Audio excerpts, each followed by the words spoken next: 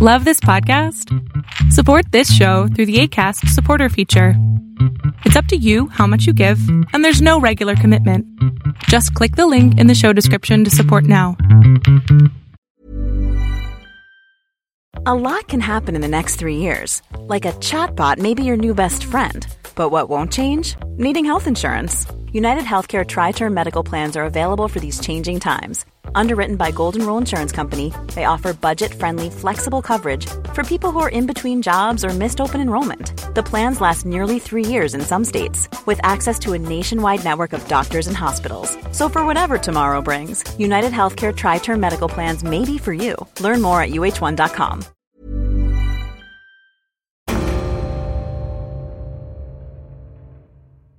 It was very weird. I didn't exist. I was not really an embed anymore. I was more of a stowaway. But yeah, I just kind of existed. Soldiers drove me where I needed to get. Went to the PX to go get some blankets and some pillows so that I could sleep, because I didn't have. Yeah, they also wouldn't let me stay in the normal billet. Because usually they have transient bedding and housing. KBR takes care of that, but they also wouldn't let me do that because I didn't exist. It was very strange that last week.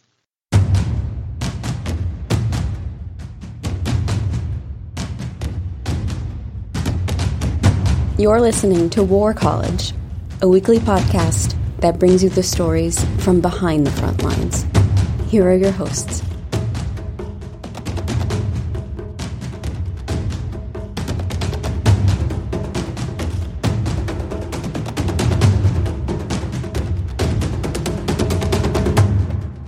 Hello, and welcome to War College. I am your host, Matthew Galt. We have a special treat for you today. Producer Kevin Nodell is back in the United States. How are you doing, Kevin? Doing okay. How long have you been home now? Just a little over a week now. Currently in my second week of quarantine. Welcome to the quarantine. Not a whole lot happened while you were gone, as I'm sure you're aware. Where were you and how long were you there? I was in Iraq. I was supposed to be there for just about a month. Was there a little bit longer as circumstances caused. I went to Kirkuk, a little bit of time down in Anbar province, and Erbil, which is usually my base of operations whenever I'm in the country. Right. So I'm kind of curious, what were the circumstances when you first got there? When I'm talking about, what were the COVID-19 circumstances when you first got there? When I first got there? Yeah. When I first got there, that was when people were just starting to talk about it. We'd been talking about it for a while, but the screening was starting to set up at some of the airports. Going through the airports, you got the standard questions. Have you been to China? Have you interacted with anybody from China? We were still at that stage. None of the airports had really shut down yet, but people were really starting to exercise a little bit more scrutiny. When I got to Erbil, there were some guys in protective gear with the little eye thermometers who were going around checking all of us. Didn't seem particularly thorough. I'm not entirely convinced that the guy actually got it in my eye. But I was cleared. I got to go through, which was good. I was worried they were going to see me cough because I have allergies. It was that time of year, and I'd been coughing a little bit on the way in. I was like, I'm gonna get detained, but I didn't. Made it through. Had more allergies. Inside, things were not that bad yet. There were a few people who were starting to stockpile, a few people who were getting a little bit nervous. It was a few days after I got there that a bunch of new regulations came down on restaurants. Everybody was wearing gloves, lots of people wearing masks. then while I was embedded, that was when all the restaurants and everything got shut down. So the first signs of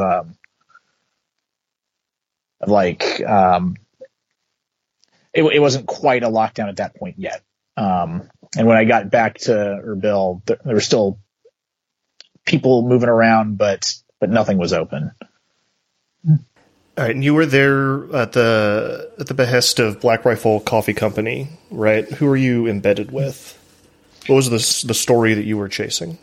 Yeah, well, specifically Coffee or Die magazine, which is published by Black Rifle Coffee Company, but want to make a little bit of a distinction there because it's an actual journalistic outlet, which is editorially independent from its mothership. Okay. Just something that I think people should understand because I'm not an employee of Black Rifle Coffee Company.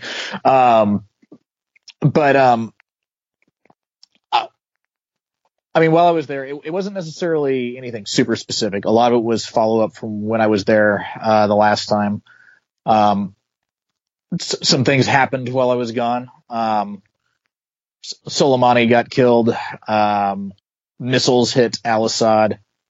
The unit that I had been covering, the 1st Stryker Brigade from the 25th Infantry Division, had experienced a lot of new things. When I started covering their deployment, the idea was to cover a typical deployment by a conventional unit. They have not had a particularly typical deployment at this point. Between the Turkish invasion of Syria, the missile attacks on Al-Assad, the protests raging across Iraq through much of their deployment, and now a global pandemic, they've had a very unstandard deployment at this point.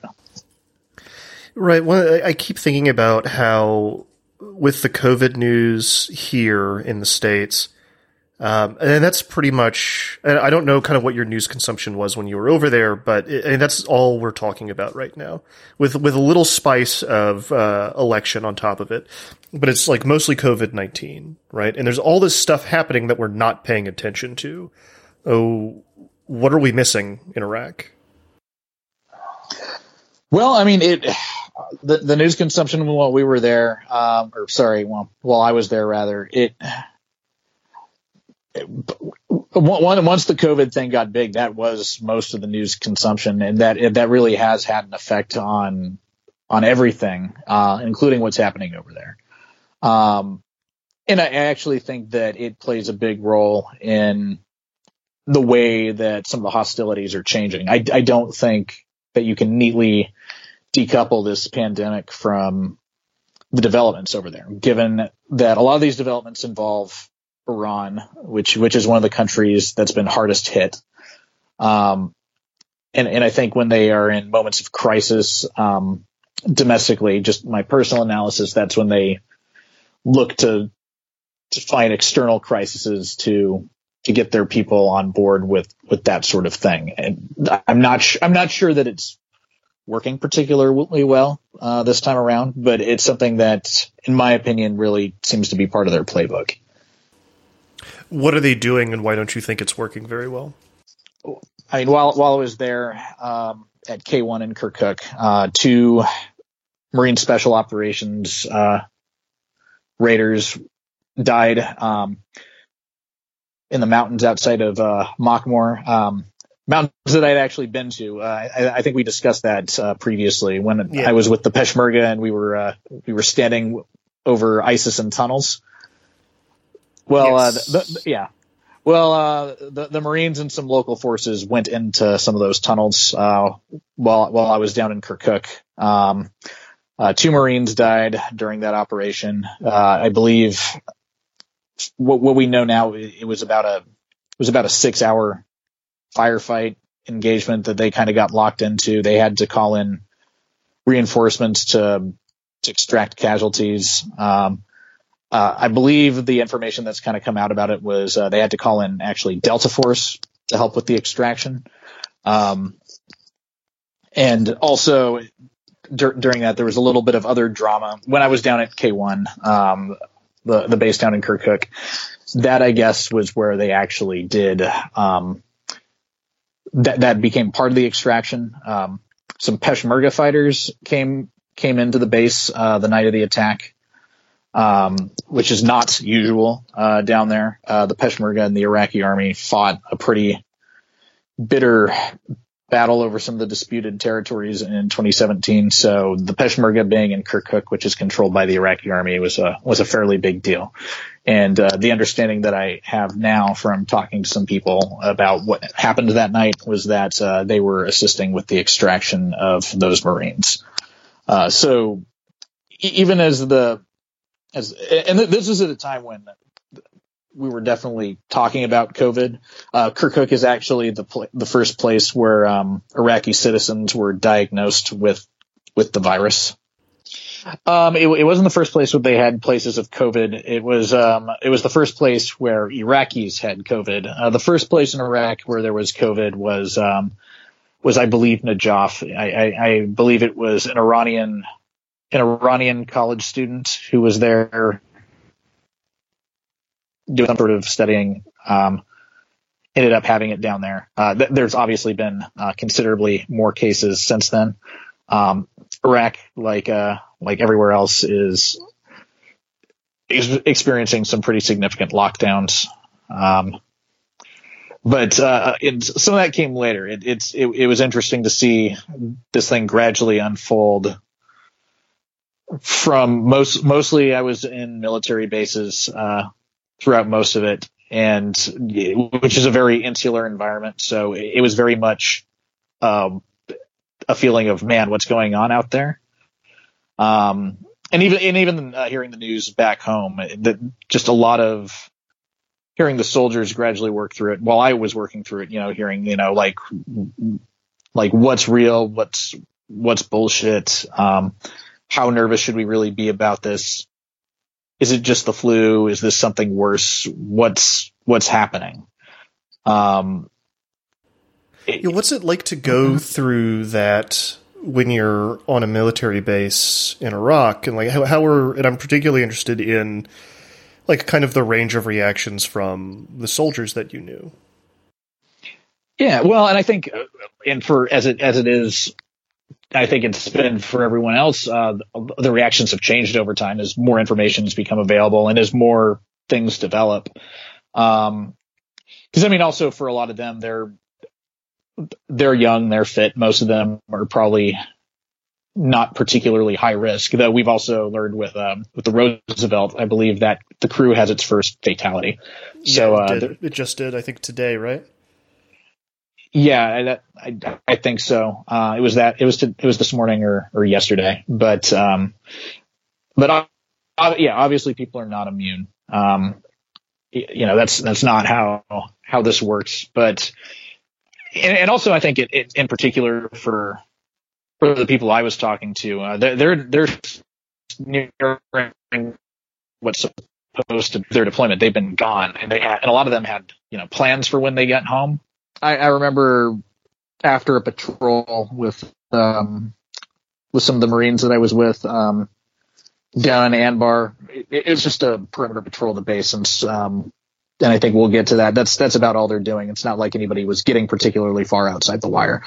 But their company commander told the Marines, if you had plans or tickets or hotel reservations, you probably want to get in touch with those companies and see what you can get refunded. I hope you got the traveler's insurance, because it's not looking like that's going to happen. So, it's kind of again, just a broad kind of spectrum of reactions, just like it is here, essentially. How seriously was leadership taking it there? How fast? Because, we kind of hear these horror stories here about the Roosevelt being, the biggest one, right? Yeah. So do they have enough masks? Do they have PPE? What's going on there? Well, I don't. I think the Roosevelt's a little bit of a different case because, there's not really a lot that you can do in this case. I think some of the concerns have been about about local contractors, because they're dependent on local contractors coming in and out of the base to do a lot of their basic functions. That was in part to save money and also to not bring in too much external things to keep the footprint relatively low. That was a deliberate choice for Operation Inherent Resolve versus Operation Iraqi Freedom. I mean, the fact of the matter is, these soldiers and Marines live ass to ass in these barracks. They're just, they're stuck in tents and they're packed on top of each other. Social distancing in that sort of way is pretty much impossible, which I witnessed some interactions, that were some decisions by leadership that were not well received by troops, frankly, about some social distancing policies, such as the chow facilities. The DFACs are now all grab and go. There's no staying and eating, which in and of itself was fine. They adapted to that reality okay. But one particular interaction I witnessed was one of the soldiers who was in charge of the dining facilities was talking to one of her colleagues about how they can get people to obey distancing policies, because they put out these little signs that said, like, stay 6 feet away from each other as you're waiting in line, do that. Everybody was sitting in line, but they were standing right next to each other as they were talking about how to keep everybody else apart. And I witnessed some of the soldiers look at it. I mean, I had the same thought. Everybody had the same thought. And as we left, and got in our van, which, we were all packed together again, not observing social distancing in the van, and going back to the tent where we were not going to observe social distancing. Just kind of them angrily saying, what the fuck is that? This is like, if you're gonna, like, we either do this or we don't. Like, if you're gonna be telling us to do a thing, you need to be doing the thing too.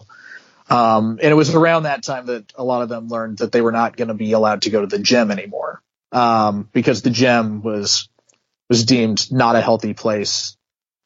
But again, we were having this conversation in a tent where we were all packed together, and they were saying, we need to stay active, like being fit is part of the job, especially because, they're actively still where we were at, not so much patrolling, but doing guard duty. It's not scout camp. This is a deployment, and they have jobs to do. And taking the gym away from them was something that made them particularly upset, which I understand. I mean, I can understand what leadership was thinking on a certain level, but I think part of that is also, and maybe it's because a lot of leadership have their own room. Their troops don't. What do you mean leadership? Like they have their own gym? In terms of the quarters where people are staying, I get, like, every once in a while, like some of the officers will have a chew to themselves, like generals, base commanders. They don't typically room with other people. They don't live like the rest of the soldiers do always. It just seems like, and to them it seemed like they were that these measures were making a measure just to make a measure, to act like you're doing something, but it's not. Yeah. But it's not. Yeah, it's a dog and pony show, right? There's just, but like I said, I just don't know. There's not a lot that you can really do. Contractors from the outside are definitely wearing masks. So when you saw Iraqi contractors definitely wearing masks, people working in the dining facilities definitely wearing masks, wearing gloves. But the reality is, when you have that many people and they're also actively conducting operations. I mean, with the Roosevelt, and the argument was, they can given the circumstances, they can probably slow down operations. They can afford to do that for a little bit, but these guys are actively deployed. In a lot of that I saw in Erbil with the dining facilities. That was where I first ran into that. When I was at Taji, when I was at Al-Taqatum, when I was at K1, I didn't see anything along those lines. I did see that the contractors were wearing masks, but that was about it. Out there, people were going about doing their things. It was actually kind of weird for me because when I was at Al-Taqatum, there was a little coffee shop there, and I was able to go there, work sometimes, have some tea. And I knew that back home, nobody was going to coffee shops because all of them were closed. In a weird sort of way, I had more freedom of movement on those bases than I knew things were like out here, and certainly in Iraq, but it was only freedom of movement within this very restricted, confined space. So what's the job, and how has it changed? Well, I don't know. Events, but it's definitely shaped events on the ground. There was a massive repositioning of forces, largely conducted last month. A lot of bases were handed over to Iraqi forces. A lot of this was planned. It didn't get. There was some interesting reporting around it because a lot of this happened shortly after a series of rockets attack on Camp Taji by what is supposedly a new militant group, and maybe we'll get into that in a little bit. I'm skeptical about how new this group is, as are a lot of people. It feels like just a continuation of what Kata'ib Hezbollah had been doing last year and for part of this year. But it was interesting to see headlines saying that that these bases are being transferred and troops are leaving them in response to this attack, which wasn't really true. I was at some of these bases while they were packing things up well before this attack. So that was something that was already planned. My own personal opinion on that is I think that may have actually been why they launched the attack when they did, to make it look more like a retreat than it actually was. I was at some of these bases as they were already packing things up and getting ready to transfer things out. So I can say that they were not necessarily a response to these attacks. I think the thing that's really thrown things more out of whack actually has been, again, though, the pandemic. Because one thing that I can say is more bases were transferred than were originally planned. Some of the soldiers that I was were soldiers that we met last year in Mosul, and they withdrew from Mosul, and they had about warning they were going to withdraw, so they had to pack up their entire camp in just about a week, which has actually meant more troops are packed.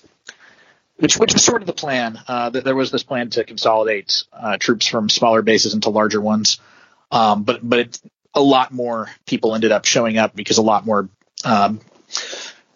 American camps were shut down and handed over to the Iraqis than were planned. So has it just been kind of?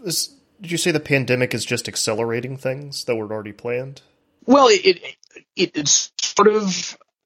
Yes, but also no, because the plan was for this to not happen all quite so fast, and it's created some really interesting logistical challenges for them, and there's also a lot of confusion about what this means long term.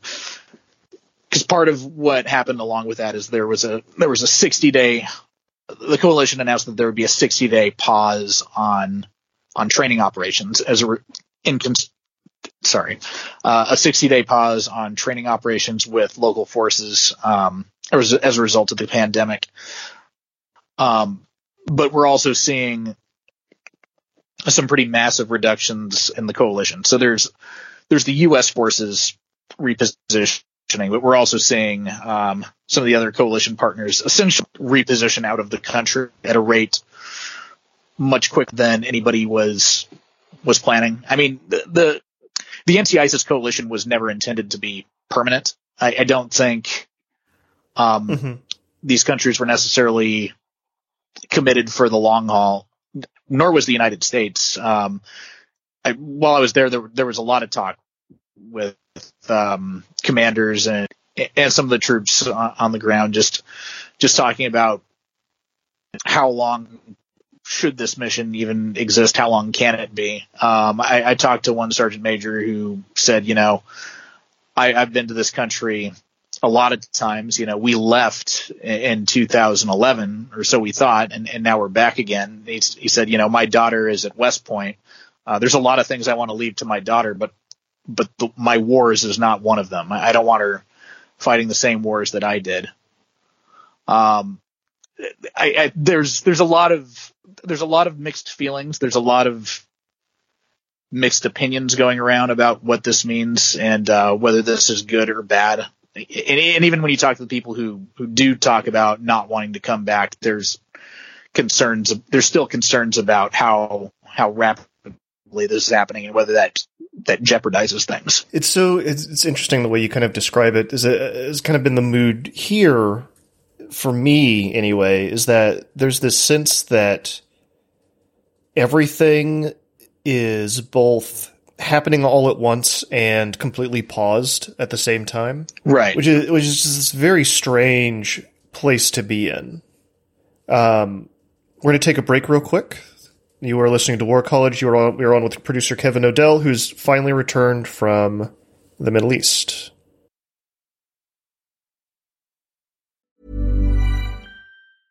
You should celebrate yourself every day, but some days you should celebrate with jewelry. Whether you want to commemorate an unforgettable moment or just bring some added sparkle to your collection, Blue Nile can offer you expert guidance and a wide assortment of jewelry of the highest quality at the best price. Go to BlueNile.com today and experience the ease and convenience of shopping Blue Nile, the original online jeweler since 1999. That's BlueNile.com. BlueNile.com.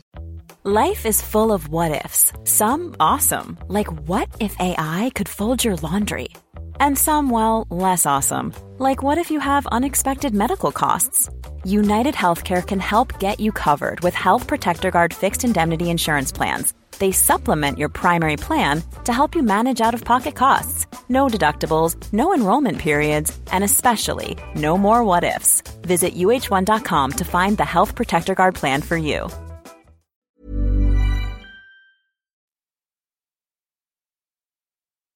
How are you doing? You good? Yeah, I'm doing okay. I probably need to get some water or something.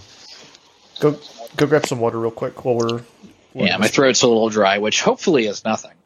Yeah, that's a fun part of all this too. Yeah.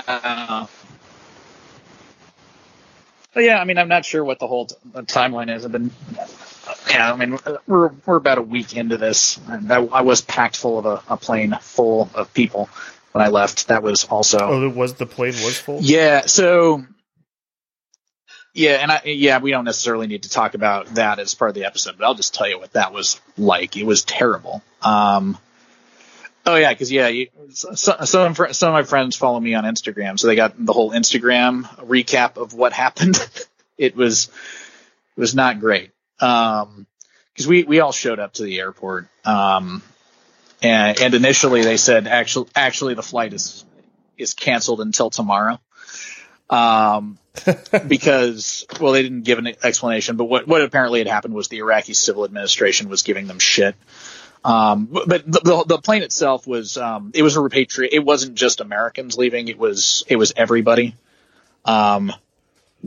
Basically, all the embassies pooled to get two big aircraft from Qatar Airways to take us to Doha.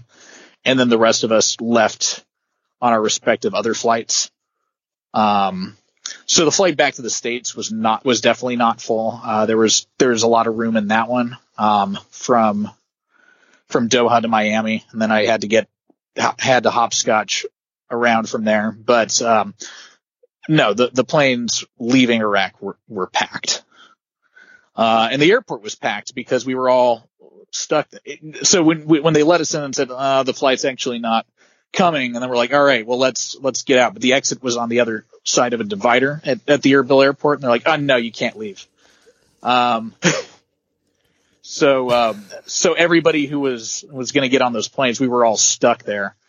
And they were continuing to let people in, and then the people who were let in were told that there was no flight. And they're like, well, why'd you let me in? Can we leave? And they're like, no. So you're just stuck yeah, like I mean, they almost had a riot on their hands. Like we were not. There was one guy who was like, he was obviously, he was a Western citizen, but he was obviously from Iraq, because he started. He was speaking to the people. I don't know if it was Kurdish or in Arabic that he was speaking to them in, but and they told him, like, flight's not leaving. Nobody's going anywhere. And he just like slams his bags down and in English says, "Fuck Iraq. Fuck this country." I'm putting that in, by the way. Welcome back to War College. I am your host, Matthew Galt. We're on with producer Kevin Nodell, who's telling us about being in Iraq during a pandemic. So something I was wondering about is, Iran is one of the countries that's been hit hardest by this. I think you said earlier, and correct me if I'm wrong, that they believe an Iranian college student was one of the first cases in Iraq. I'm wondering how, obviously, there's a lot of tension between the two countries at the moment. How is the fact that Iran is one of the big vectors how is everyone taking that? Like, how is that changing the way people view Iran or exacerbating the way people view Iran? Well, that obviously, I think, depends on your various political biases and political allegiances. There was already a pretty rising tide of anti-Iranian sentiment in Iraq, or at least, one thing it's clumsy the way that we talk about this sometimes. Definitely anti-Iranian state sentiment. I don't think that this has led people to necessarily hate Iranians. I haven't seen a lot of. There's definitely some xenophobia, and we've seen a rise of that, I think, globally, as a result of this. But the fact of the matter is, a lot of Iraq really is dependent on trade with its neighbor. Trucks come in with food and goods. They don't want that to stop, because they are also. When cross-border traffic got shut down for a little bit, people noticed that. So it's not as though that's going to sever that relationship completely. One way or the other, these countries they share a massive border with each other, and that there's no way that completely stops. I think what's been more interesting is the way that it's affected the way that Iran has been fighting its wars, and the way that its proxies have been behaving throughout this crisis. Well, tell me about that then. Well, one thing is that, and it'll be very hard, I think, to know this, and this was one thing that somebody who. A State Department official told me, and keep that in mind. And also, this is something that their intelligence indicated, but this is very hard to know for sure. But they told me in early March, and this is something that they'd been tracking, I think, since February, that they believe that they had intelligence that indicated that members of the Iranian Islamic Revolutionary Guard Corps, the IRGC, had several cases, including fatal ones, well before a lot of us were talking about it. So there was a strong possibility that they and some of their proxy militias have been carriers for a while, in both Iraq and in Syria. One particularly alarming thing. This was this was around the time that the Battle of Idlib was kind of drawing to a close. I mean, as COVID has really taken over discussion, we forget just how insane everything actually was last month, because lots of things happened. Turkey and Syria almost went to war with each other in Idlib. And wow, I just realized that I haven't even thought about that in a while. But yeah, it's this just pushes everything else out of your brain, right? Right, but it can't, because these things remain interrelated, which gets to the point that I was about to make. One of the fears is that the IGRC or IRGC and their militias played a key role in the fight in Idlib, and one of their concerns was, did these paramilitaries and militias and these Iranian agents, could they have introduced the virus to these very packed, very, very vulnerable population centers in Syria during the bombing? And that feels a little Alex Jonesy. Well, I don't mean intentionally. We're not talking about not like that. The issue is, I mean, these viruses go around, and now the fear is, I mean, not in an Alex Jonesy way, in a very, we don't know what's happening sort of way. And even if the virus did enter this population, how could we know? There's no way to test. The regime and the Russian military has been bombing their hospitals, so there's no real medical infrastructure here. And as this is happening, these people are trying to flee, understandably and justifiably trying to flee anywhere, to Turkey, to other parts of Syria.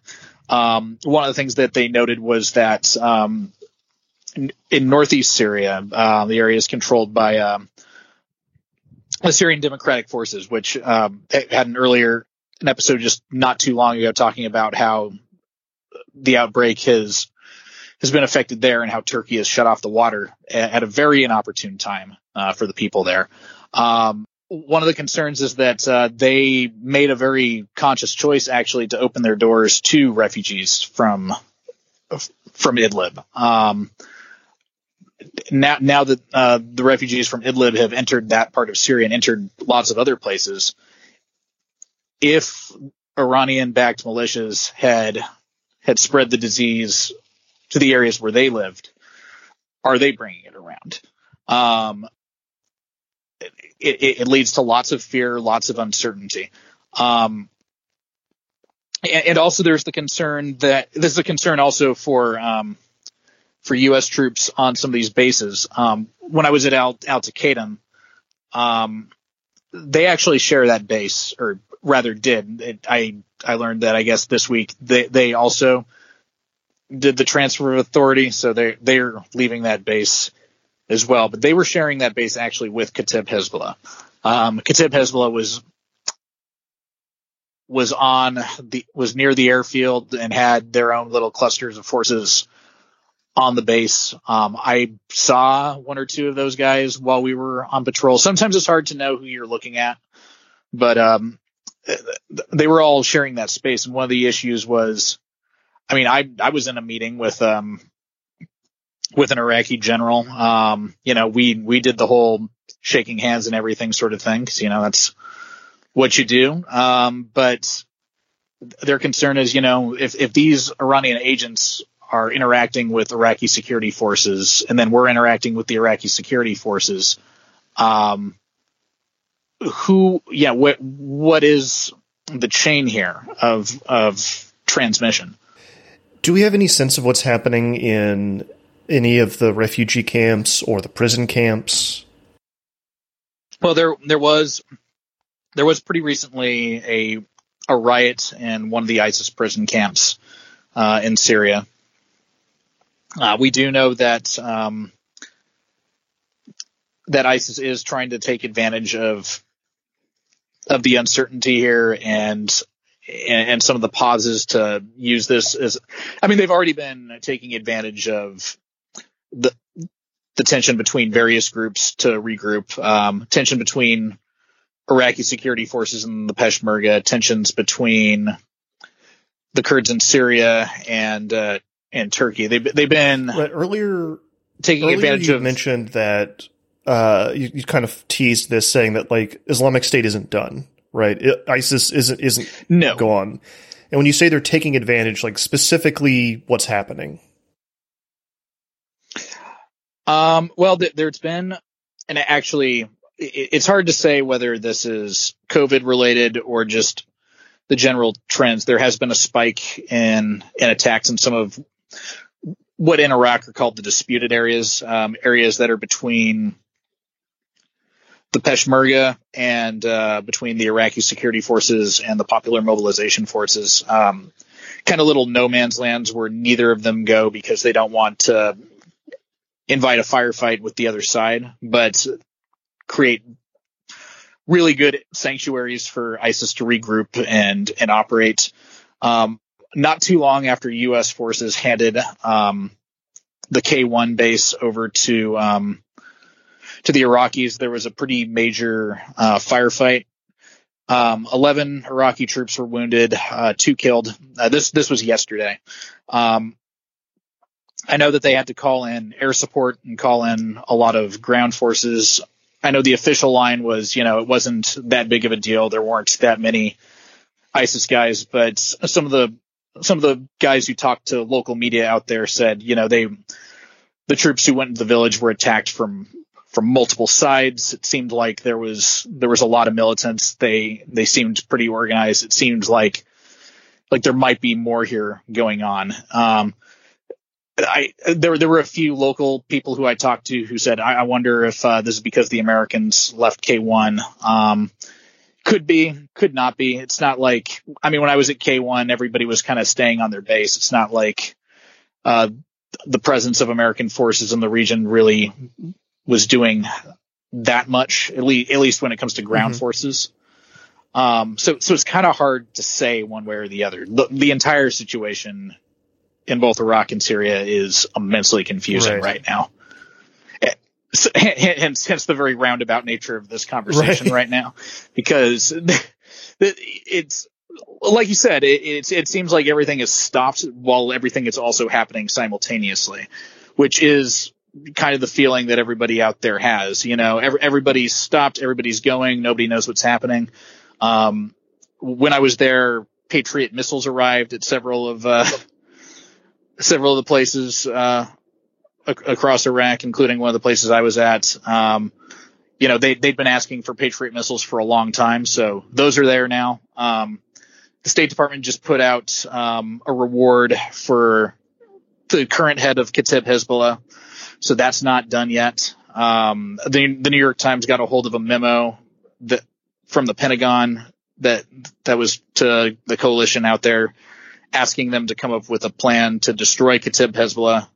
They also found the memo from General White, the chief officer, saying that he had grave concerns about such a plan, given, including the fact that there's a pandemic going on, that troops are trying to reposition, and such a campaign would probably require a lot more troops. Could risk a war with Iran, and also Kata'ib Hezbollah operates as the 45th Brigade of the Popular Mobilization Forces. It's part of the Iraqi government. So a military campaign against Kata'ib Hezbollah would be a military campaign against part of their host country. That was a very long list of just confusing things that I just spat out, but I think that gets to where we're at right now. Yeah, that's yes. So to add fuel to that fire, again, you'd kind of teased up at the top a new militant group. Yes, kind of. We don't know. I've already forgotten what they call themselves. I think it was like the League of Revolutionaries. We'll fact check this in post. The people I talked about. So it is a Shia group, and interestingly, as much as it's being touted as a new group. One thing about them is that they are not part of the Popular Mobilization Forces, so they don't have a legal status like Kateb Hezbollah would.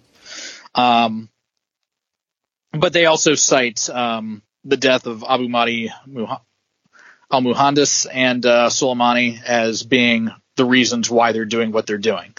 And they have a flag that looks very Axis of Resistance-y. So this whole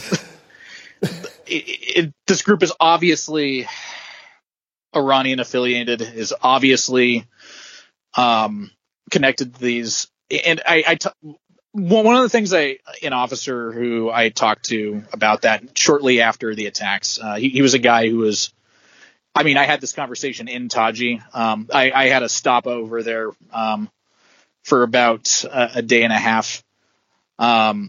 The way that he described that group is, he said, Iran is creating splinter groups for us to target, to get us into, like, his assessment. His personal assessment was that this was Iran trying to further bait the United States into actually getting into one of these fights. It's hard to say to what degree this is directed from the top. The consensus among a lot of people is that this new group is just Kateb Hezbollah trying to use a deniable asset. But at the same time, there has been splintering among the PMF and inside Kateb Hezbollah. You have seen some of the PMF factions fighting each other amongst themselves a little bit more, in no small part because of the deaths of Soleimani and al-Muhandis. Those were two very powerful personalities, two very powerful figures. We actually have seen that their successors have not been as effective in enforcing loyalty, and also don't necessarily have the influence with the Iraqi government that their predecessors did. Soleimani's successor, whose name escapes me because nobody cares who he is,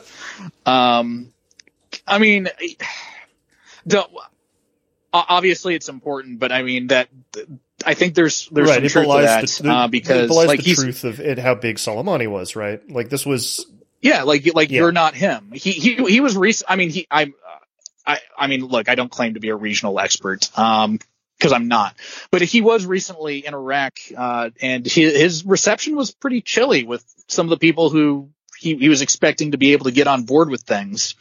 Things have changed, but it's a tough act to follow. You are seeing these things. It's a tough act to follow. It is. Well, it is. Well, Soleimani was the guy, and I think I think this also was one of the problems of the leadership style, was a lot of it really was based on personal patronage. It was based on personal ties. Without him and without a guy like Muhandis, it is hard to get everybody on board the way that they were before. It's different now, and it's not entirely clear what the line of succession is, who's in charge now. It's created a lot of opportunities for other groups and other individuals to try to assert themselves. So we are seeing the PMF fighting amongst itself a little bit more, and we are seeing Iranian-backed groups trying to curry favor. It's hard to say what is happening and to what degree this is part of anybody's plan, and to what degree these things maybe are just happening on their own. Though, like I said, with the timing of the Taji attacks, it does make me, and again, not a regional expert, not going to claim that I have any particular knowledge, but it does seem like that one was more directed. It does seem like that one was possibly more planned, to strike the United States at a moment when they no doubt knew that the Americans were getting ready to leave some of those installations, because the Americans would have been telling Iraqi forces by then that they were leaving. And as we know at this point, anything Iraqi forces know, for better or worse, the Iranians know. given how deeply Iranian agents have penetrated the Iraqi government and the Iraqi security apparatus. So, I mean, just the general sense that I'm getting from you is that everything's a giant mess and the pandemic has just made things worse and more complicated. I would say that is an accurate assessment of what's happening, best that I can describe it. How long were you? Can we move on to slightly more personal? Yeah, absolutely. How long were you there beyond when you were supposed to be? It's kind of a blur, and I'm not looking at a calendar right now, but a little over a week, I'd say. I felt like it was. I felt like I recorded in the outros that you were stuck in Iraq like 3 or 4 times. Is it just that? Is it time that twisted right now that I've completely lost sense of what's going on? Possibly. Yeah, I don't know. There was a time when I was stuck on. There was the times when I was stuck in the bases, though not necessarily. At that point, I was not yet stuck in Iraq necessarily, because the airport hadn't been closed yet. But then the airport did close, and I was stuck there. A few things happened. First was when I learned that my flight was canceled, and it was interesting because I got a message from my airline, and I looked at my itinerary, but my itinerary hadn't changed. A message said that new restrictions had led to changes in my schedule, but my itinerary was unchanged. I was like, well, why would I get that message if nothing had changed? I remember telling one of the Marines I was with, like, so either the message I got was wrong or the itinerary was wrong. He's like, I would get in touch with the airline because I have a feeling your itinerary is wrong. He was right. My itinerary was wrong because the airline that I was supposed to leave the country on had decided to cancel all service to the country. So my flight wasn't canceled. My airline was canceled. That's okay. Yeah. That was around the time that also, not long after that, the airport was closed for, initially they said that they were going to close the airport for 48 hours. Then they closed it for 48 more hours. Then they announced it was going to be closed till April 11th. It was at that point that I realized that it was going to be closed for much longer than April 11th. This was also around the time that, the city of Erbil had also announced a 48-hour curfew, which turned into a 73-hour curfew, which turned into a month-long curfew, which I believe now is supposed to end sometime in May, maybe. I was realizing that end dates didn't exist, so we had to make different sorts of plans at that point. But my plan at that point was to get back to my friend's apartment in Erbil, where the rest of my stuff was, and to figure things out there, where there was a reliable internet connection and comfortable place to sleep, and you were allowed to go and get actual food at the supermarket, if nothing else. But when I got back to Erbil, I mean, I was also trying to get flights back to the northern part of the country. At some point, the coalition kind of lost track of me and forgot about me. So I was kind of just drifting around bases and trying to get on whatever flight that I could. I had to rely on the Canadian Air Force because they weren't as strict about paperwork on who they let on their planes on the bases. The Americans wanted a lot more. We'll talk about some of the specifics off the air because it's stupid, but I don't necessarily want to cause too much drama because I am very appreciative of the degree to which I was helped by a lot of officers and personnel. But it was a very, very weird situation. And when I finally got back to Erbil, what usually would have happened when you got back to Erbil is, the Army would have given you a ride back to either to the airport taxis or back to your hotel or apartment or wherever you were staying at. But when I got there, I learned that that just a few days prior, the U.S. troops had been given orders that they weren't going into the city anymore. So they couldn't get me a ride back into the city. The cab port was closed because most of the cabs weren't running anymore. So I was stuck at the base, despite the fact that my friend's apartment was 7 minutes away. And I was there for several weeks. I did allude to some of the weirdness with the dining hall. The soldiers who were frustrated about that.